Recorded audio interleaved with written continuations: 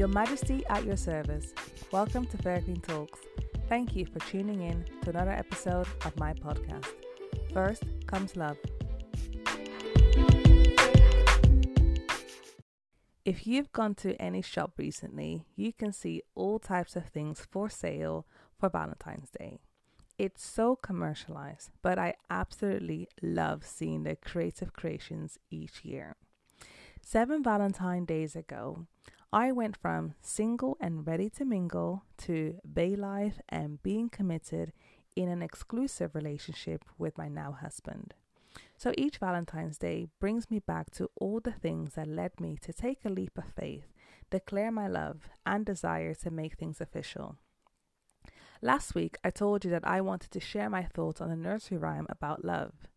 So in today's episode, I'll be addressing the famous line, "First comes love."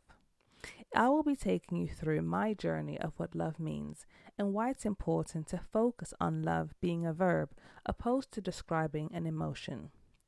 What is romantic love? There are so many definitions for this, but I like how Kendra Cherry from Very Well Mind described it. She said, "Love is a set of emotions and behaviors categorized by intimacy, passion, and commitment.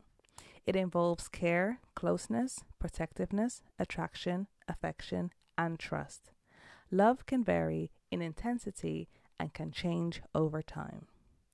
This definition is one that is flexible and most people can agree with because there are so many studies about love, and I won't dedicate my time on this episode to delve into all types of theories, but I will share more about how I came to understand what romantic love is. No matter how your life came into existence, it started with a man and a woman. When special cells called sperm, produced by men, combined with cells called ova, produced by women, in a process called conception. Growing up, I was under the impression that people who went through the conception process entered into it because they loved each other. Oh, how sweet. This is still the case for a lot of people. However, it is not the case for everyone. I say all this because the first representation of a couple were my parents, who early in my life separated, and through their interactions with me, they explained to me that they chose me, but also expressed that it was better for them to love me by living separately. I quickly came to understand that love between a parent and child is separate from love between each parent. In my mind, I processed that at some point in their lives, they loved each other and then it ceased. At first, I thought it was about feelings, but as my understanding grew, I understood that this was more about actions. When people are in a romantic relationship, they have certain expectations. When those expectations are not met, the feeling of love slowly decreases to the point that people prefer to end the relationship. So what are these expectations? Dr. John Gottman explains that in a good enough relationship, people have high expectations for how they are treated. They expect to be treated with kindness, love, affection, and respect. They do not tolerate emotional or physical abuse. They expect their partner to be loyal. To me, those expectations are not high. They are reasonable and well justified for people who enter into a romantic relationship. To be honest, to me, those are basic principles for a good and positive relationship. To me, when a romantic partner fails to treat their loved one with kindness, love, affection, respect, I would question why they insist on staying in that relationship. So the lesson I learned from my parents about love is that 1, we have to be able to distinguish all forms of relationships. 2, we need to set expectations in our relationships and set clear boundaries. And 3, our actions are more telling than our words. Moving forward a few years, when I became a teenager and started to have crushes on boys and started dating people, I thought I knew everything about love. I learned a few lessons along the way, and I will be sharing some tips from a space or a time where I was quite naive about love. And looking back, this is all the advice I can give you. So, one, when you develop feelings for someone, it can be one sided. When the feeling isn't mutual, respect the other person's decision. You're not always the other person's type, and not everyone is for you. Two, if you have to sneak behind your parents' back or have a secret relationship with someone, you need to reconsider the choices you are making.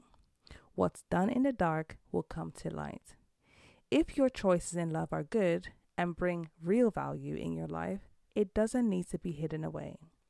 If you're having to hide your relationship, ask yourself the question, am I ashamed of the person I love? What will happen if I make it public? 9 times out of 10, secret relationships end in disaster. Save yourself the trouble, and if the love is real, wait for the time where you can be in public and share it with your family and friends. 3. Just because someone likes you or proclaims to love you, you don't need to accept it. Don't fall in the trap of seeking validation of being worthy of love because someone else is interested in you. Don't settle or accept a request of love from someone because they want you. Make sure that you accept requests from individuals you would have picked yourself. 4. Mr. or Mrs. Right Now is not going to contribute to your future in a meaningful way. Don't waste your time on someone who feels good for now, but you have no intention of building a future with. You will only hurt the other person, waste their time, feelings, and destroy their perception of love. And the longer you will hang in there, you will grow feelings for this person, and they won't be feelings of genuine love. It's nice to be loved by someone with a good heart, but it's wrong to accept sincere and deep love from someone that you don't consider a long-term person. And 5. Multi-date. It's exhausting to be in the wrong relationship. Have fun and get to know people you think you have a crush on. Take the time to understand who they are as a person and what their dreams and ambitions are.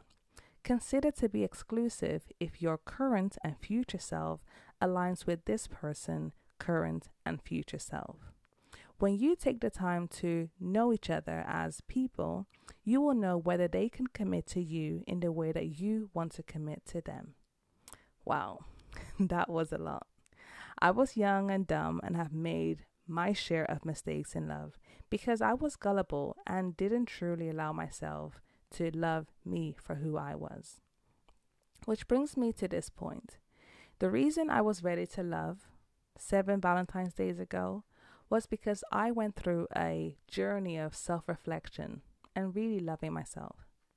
By the time I entered into my womanhood, age 21, I was a person who had overcome a lot of trauma and forgiven others and asked for forgiveness to God for not seeing myself as He sees me.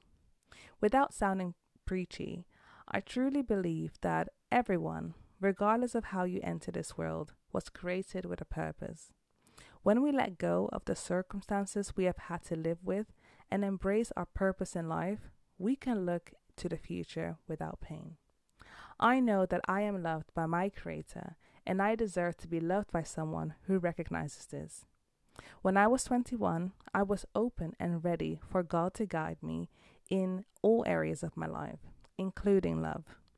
It wasn't soon after my birthday where my eyes could look into my husband's eyes at the time where he was a stranger and identify his good spirit. Because of our geographical distance, I was able to focus on building a friendship based on communication and have all those conversations needed before truly considering going on dates with someone. We were able to overcome challenges before committing to solidifying our love and enter a relationship. This may sound all too much, but I made a decision to no longer love from a wrong place. 7 Valentine's Days ago, I made a decision to commit to a person with whom I wanted to build a future. Yes, this may sound intense, but I was no longer willing to make continuous mistakes and was willing to learn from the lessons from my parents, my naivety before, and ultimately follow the promptings I had. I didn't know what the future held, but I knew that I would display my love to my then boyfriend through my behavior. When you love someone who you think you truly love, you value them. So when you ask yourself what love is, think about what or who you value in your life. And in the case of romantic love, do you or your romantic partner's behavior demonstrate value to one another? If you loved today's episode, you will love next week's episode where we'll delve into loving whilst married. In the meantime, I wish you a Valentine's Day full of love and maybe your favorite snacks.